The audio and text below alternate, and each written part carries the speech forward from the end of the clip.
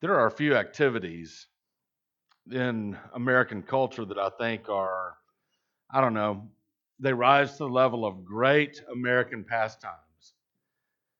I'd call watching football as one of those. Thanksgiving is definitely a great American pastime. Watching football at Thanksgiving is uniquely American. But I think there's one activity that surpasses everything else if you were to try to quantify the greatest American pastime. And it is the quintessential great American pastime, and it is complaining about the government. I think if you think about it, Thanksgiving comes once a year. Football season only happens at a certain time of the year. But complaining about the government, it's a nonstop activity, right? I mean, every season is a season to gripe about our politicians. And every day is a good day to complain about the government, right? If you think about some of the other things, if you were to compare Thanksgiving and football to the government, well, they have some commonalities there. For example, even though Thanksgiving has its roots in the Christian faith, you don't have to be a Christian to participate in Thanksgiving. And even though football has a lot of weird rules, you don't have to be a football fan to enjoy the game. Yay, he scored a run. What do you mean it didn't count? Dez caught the ball. But complaining about the government, it's a sport that anybody can enjoy. I mean, it doesn't matter if you're a gun loving, Constitution carrying, God fearing Republican who believes that Jesus was an American, or if you're a climate change believing, socialism embracing, pride supporting Democrat that believes that Alexandria Ocasio Cortez is Jesus herself, or anything in between. You too can participate in this great American pastime of complaining about the government. We live in a country that gives us the freedom of speech, the freedom even to gather with like minded people and complain together about the government. We have the right in our system of government in our country to gripe about the very government that protects our freedom to gripe about it. And we should recognize just how blessed we are compared to most of the rest of the world. But, as Christ followers, as Christ followers, we have a unique responsibility. Everyone else in our country can complain without restraint. But we who follow Christ, we must strive to a higher standard. Our standard was established by the Lord Jesus himself and expanded upon by his apostles, including the Apostle Paul. And at one point in Paul's ministry, as you know, he was writing a letter to Christians who lived in the capital city of the entire Roman Empire. They lived right there in Rome. And people back then were the same as people today. People have a tendency to complain about their government, maybe even resist the government, fight against the government from time to time. That's been known to happen in history. And so here's the question that Paul wants to address. How should a Christian respond to the government? In a word, submission. Take your Bible and turn to Romans chapter 13. If you have a Bible, access to a Bible, turn to Romans 13. We're going to look at verses 1 through 7. We're in the series called Romans, Mercy to All. And I'll be reading from the New American Standard Bible, and you're invited to follow along in your Bible. The verses will also appear on the screens behind me. And if you found Romans chapter 13, I ask you to stand with me, please, in honor of the reading of God's Word. Romans 13, 1 through 7, I'll read aloud. Scripture says, every person is to be in subjection to the governing authorities, for there is no authority except from God, and those which exist are established by God. Therefore, whoever resists authority has opposed the ordinance of God. And they who have opposed will receive condemnation upon themselves. For rulers are not a cause of fear for good behavior, but for evil. Do you want to have no fear of authority? Do what is good, and you will have praise from the same. For it is a minister of God to you for good. But if you do what is evil, be afraid. For it does not bear the sword for nothing. For it is a minister of God, an avenger who brings wrath on the one who practices evil. Therefore, it is necessary to be in subjection, not only because of wrath, but also for conscience sake. For because of this, you also pay taxes. For rulers are servants of God, devoting themselves to this very thing. Render to all what is due them: tax to whom tax is due, custom to whom custom, fear to whom fear, honor to whom honor. Heavenly Father, I pray that you'd show us the wisdom in submitting to our government today. In Jesus' name we pray. Amen. You may be seated.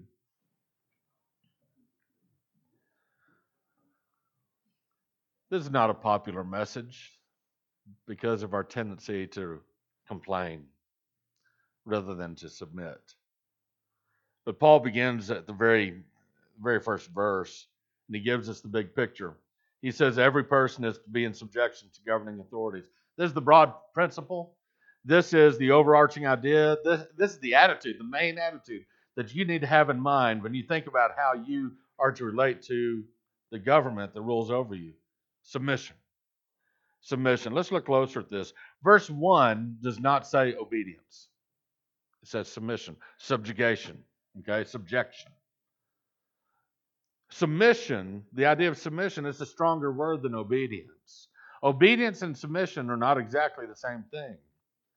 Submission is an attitude that results in obedience. You know, you can obey and have a bad attitude about it. You ever hear someone say, I'll eat my vegetables, but I won't like it?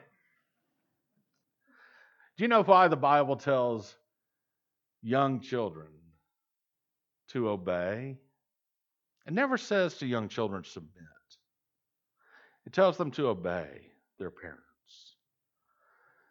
Because young children don't have the capacity to control their attitudes like adults do. They do have the capacity to control their actions. And so they're told to obey. We are told to submit to the government. Submission is obedience with a willing attitude. And so as grown-ups who follow Christ, and I'm assuming that you're grown up in your emotions, as grown-ups who follow Christ, we're called not only to obey our government, but to have a submissive attitude. That means even if we disagree with our government, we are respectful in our tone, we are cautious with our words. You know, there's a lot of people that don't like Donald Trump. Some people don't like the way he treats others that he doesn't like. Some people don't like his policies. Some people don't like his Brooklyn mannerisms and equivocations.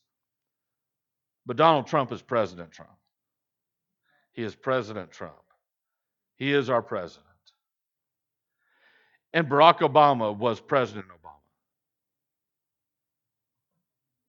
Didn't hear as many amens there. Which tells me that this message is needed. Because I cannot guarantee you that you will always get who you want running this country. Okay? We don't know what's going to happen next year or 4 years down after that. We don't know. But whoever the president is, we are to submit to him or her. We are to be respectful. You see, as followers of Christ, we're the ones that Paul has written about in Romans 12. We're the ones that have received the mercies of God. All of those mercies that Paul talks about in Romans 1 through 11, we're the recipients of all of that forgiveness, all of that grace.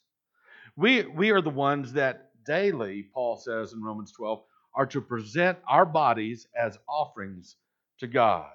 Therefore, one of the ways that plays out is that we must respect and submit to the governing authorities in our lives. We have to submit in our attitudes, our words, and our actions, even our Facebook posts. There are far too many people, I think, who are claiming the name of Christ who have yet to learn what true submission to governing authorities is. It may be time for some of us to not just obey the government, but to grow up and submit to the government. Look at verse 1 again, the first phrase again. It says, every person is to be in subjection to the governing authorities. The word governing indicates superiority. Governing authorities, whether you like them or not, governing authorities are in a position superior to your own. Let me give you a couple of scriptures where that same word governing is used, but it's usually translated a little differently.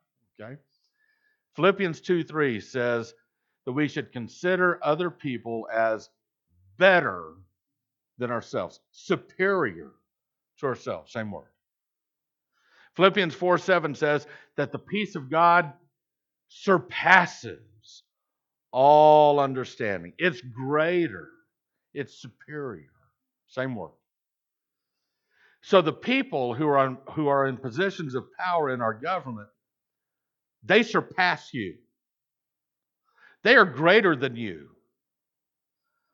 They might not be more intelligent than you. They might not be more wise than you.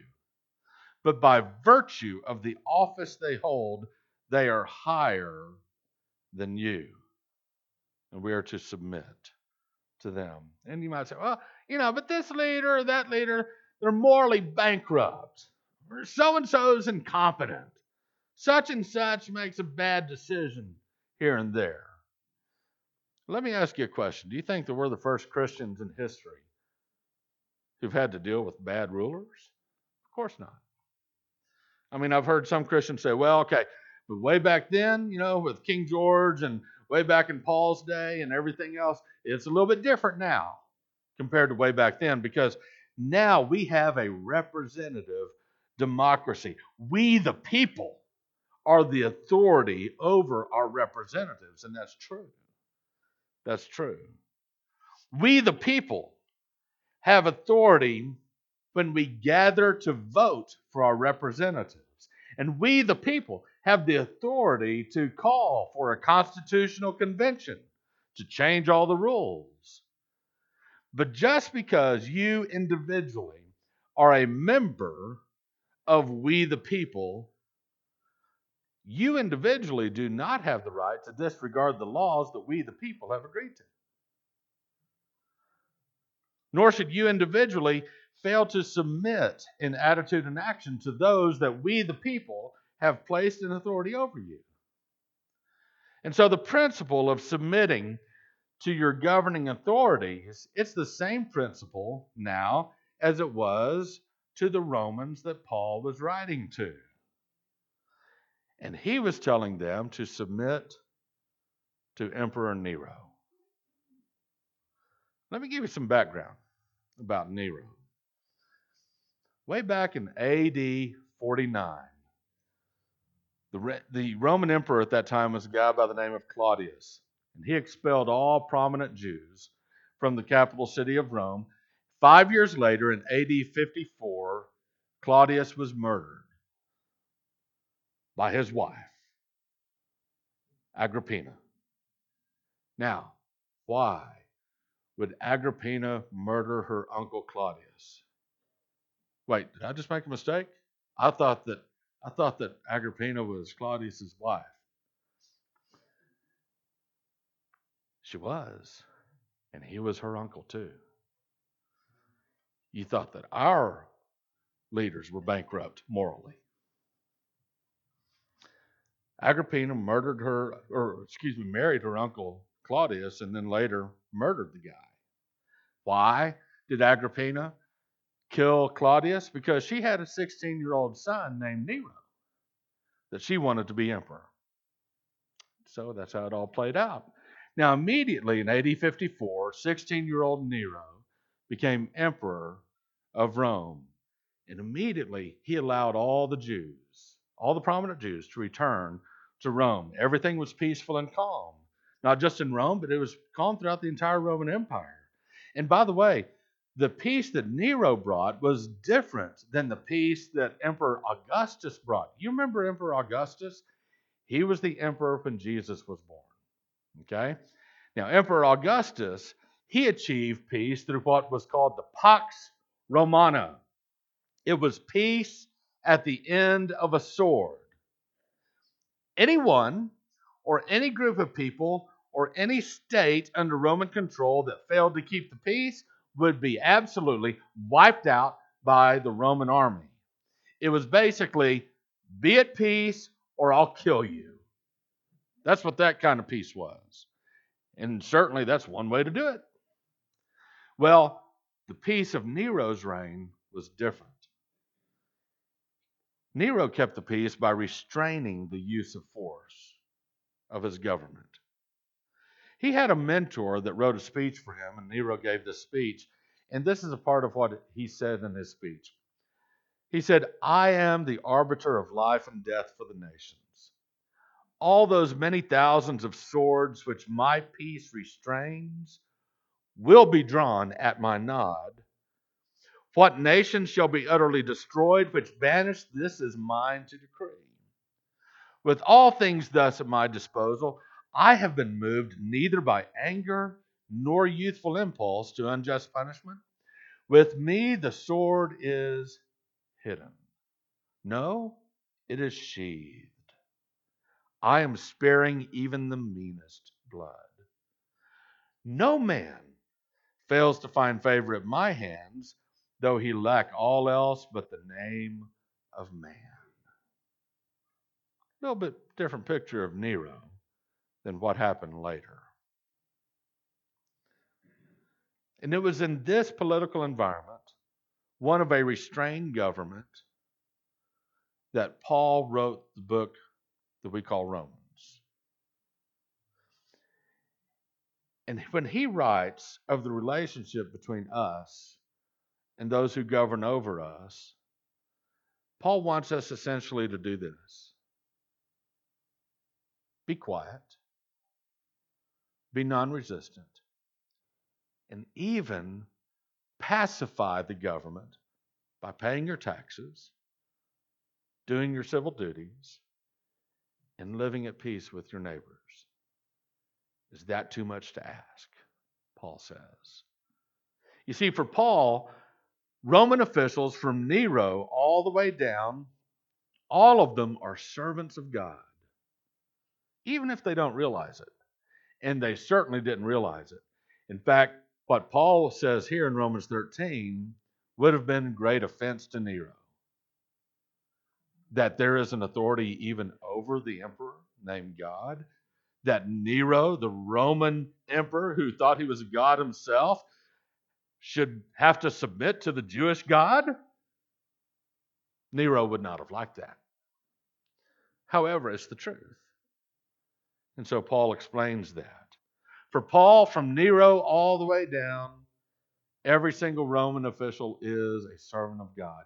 And for us, from Donald Trump all the way down to dog catcher, they are servants of God, even if they don't realize it.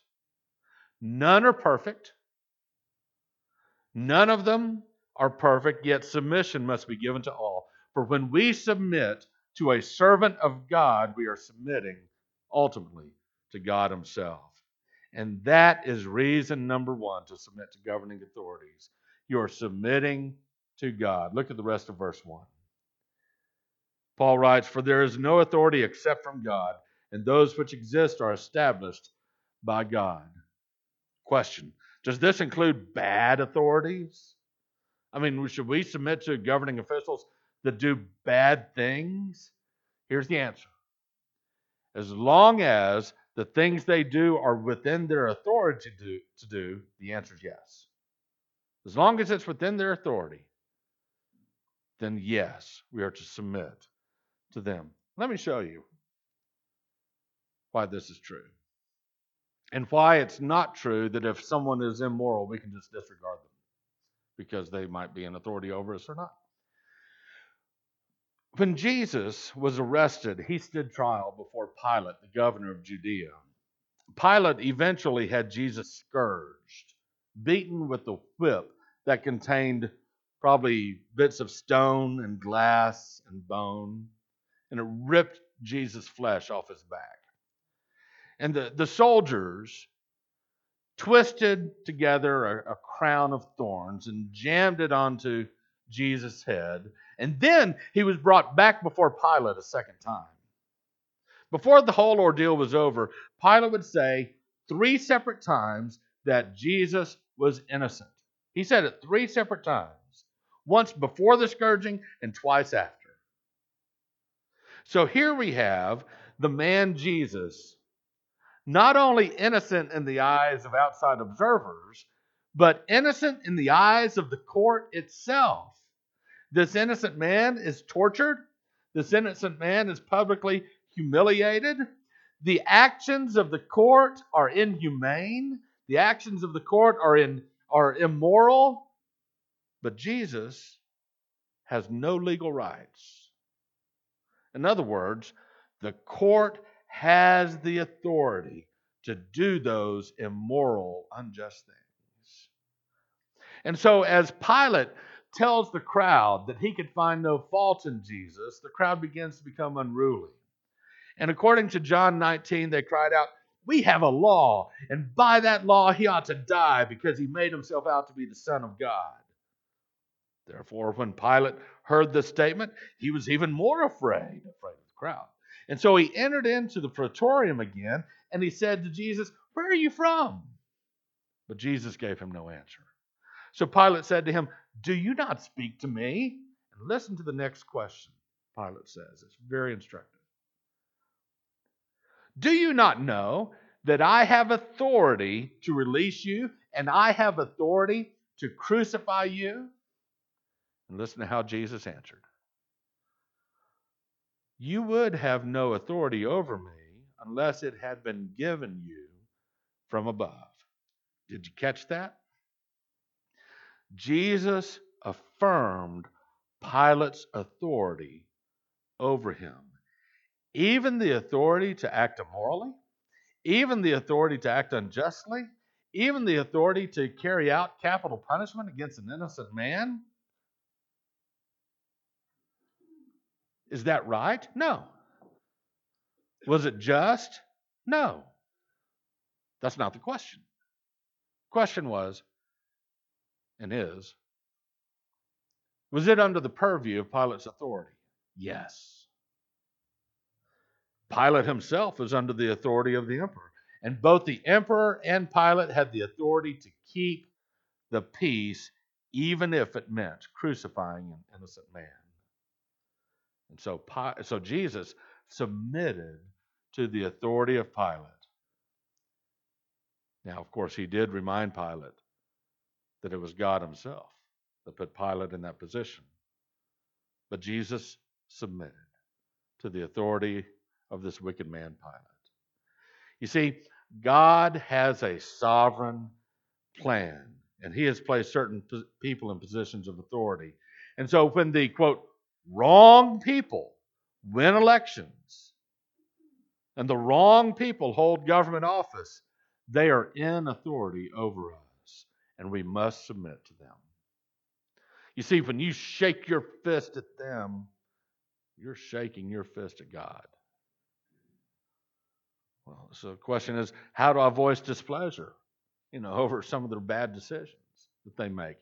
Here's how: respectfully, cautiously, wisely, and when possible, do it personally. Write them a letter, phone call, an email, but you tell them personally that you think there might be a better way than whatever they are considering or whatever they have done. Verse 2. Therefore, whoever resists authority has opposed the ordinance of God, and they who have opposed will receive condemnation upon themselves. Here's reason number 2 to submit to governing authorities. You won't be punished. If you submit, you won't be punished. Disobeying the authority of governing officials, it's a real easy way to punish yourself. I mean, I don't know why you would want to draw attention to yourself and the very people that hold the power to make your life miserable. But verse 2 also indicates that if we read it carefully, it seems that God himself will be against those that refuse to submit to authority. There's a third reason to submit to governing authorities. You won't have to fear them. Look at verses 3 and 4. It says, "For rulers are not a cause of fear for good behavior, but for evil." Do you want to have no fear of authority? Do what is good, and you will have praise from the same. For it is a minister of God to you for good. But if you do what is evil, be afraid, for it does not bear the sword for nothing. For it is a minister of God, an avenger who brings wrath on the one who practices evil. I need you to remember, we live in such a wonderful, wonderful country. We've got our problems. We've got some big problems. But compared to the history of the rest of the world, our problems are minuscule. Okay? I need you to remember the power of government. All governments everywhere have the power of the sword. And whether we're talking about the power to enact capital punishment or incarceration or inducing physical pain or levying fines, it would do us good to remember the vastness of the power of a government. You see, every government in the history of mankind is either a massive group of people or it is a select few that has the power to control a massive group of people. That's a lot of power. That means that every government, unless it is self-restrained, has the power to take your house, the power to separate you from your children, the power to imprison you, the power to kill you. Every government has that power. You are not more powerful than a massive group of people who are organized against you. You're just not. It's an incredible amount of power that every government has. In our country, we are so blessed to have had founding fathers who saw the scope of the power of government, and they sought to create a system that would limit that power by a couple of different means. They gave different powers to separate branches of government, and then they told these separate branches of government to perform checks of power on each other. Checks and balances. And 4 years after the U.S. Constitution was ratified, 10 fundamental human rights were added to it, including the often ignored 10th Amendment. And it serves as an additional limitation on the power of government because it reserves to the states and the people any power that is not expressly granted to the federal government in the Constitution. And so the design of our founding fathers was to take this incredible power of government and to diffuse it, to separate it, to make it smaller, to make it less likely that it would come up against its own citizens that it should protect. The problem with government is that humans govern. Humans make mistakes. Humans sometimes are very corrupt. And powerful humans, well, they make powerful mistakes. And powerful humans that are corrupt are powerfully corrupt. Yet, in spite of all the potential for mistakes or corruption, we must submit to the government. The alternative is anarchy, which we don't want. Verse 5. Therefore, it is necessary to be in subjection, not only because of wrath, but also for conscience sake. Here's reason number 4 to submit to governing authorities. You'll maintain a clear conscience. And this is simple enough to understand. If you do bad things, you do illegal things, well, your conscience starts to bug you. And here's a question that always comes up. Well, what if the government tells me to disobey God? Well, Paul doesn't address that here. Other scriptures do. And it's very clear. Here's the big picture. Number one, honor God above all else, even human institutions. Number two, submit to governing authority since God put them in their positions. And number three, when it's impossible to honor God and submit to governing authorities, then you obey God and be willing to suffer the consequences. In Acts chapter 4, Peter and John were arrested. Why? They preached Jesus. They preached that he was raised from the dead. And so the high priest and other governing officials were there, and they made a decision what to do with them. Acts 4 says in verse 18, and when they had summoned them, they commanded them not to speak or teach in the name of Jesus. But Peter and John answered and said to them, whether it is right in the sight of God to give heed to you rather than to God, you be the judge. For we cannot stop speaking about what we have seen and heard. This is a clear case of civil disobedience.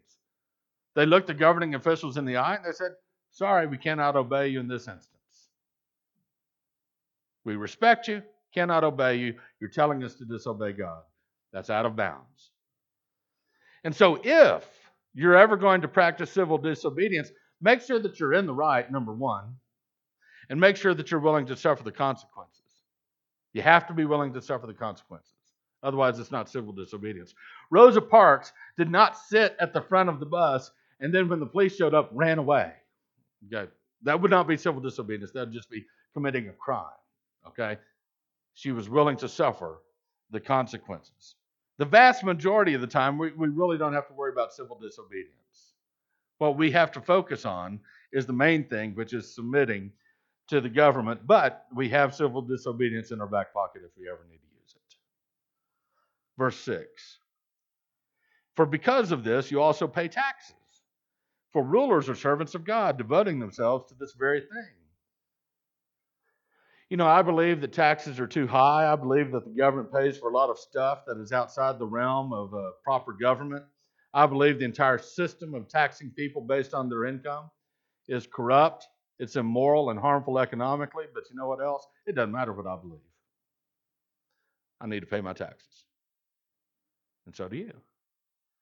So, find a real good CPA that can save you a lot of money and pay your taxes. You just have to do it. It's your Christian duty to pay your taxes. Verse 7.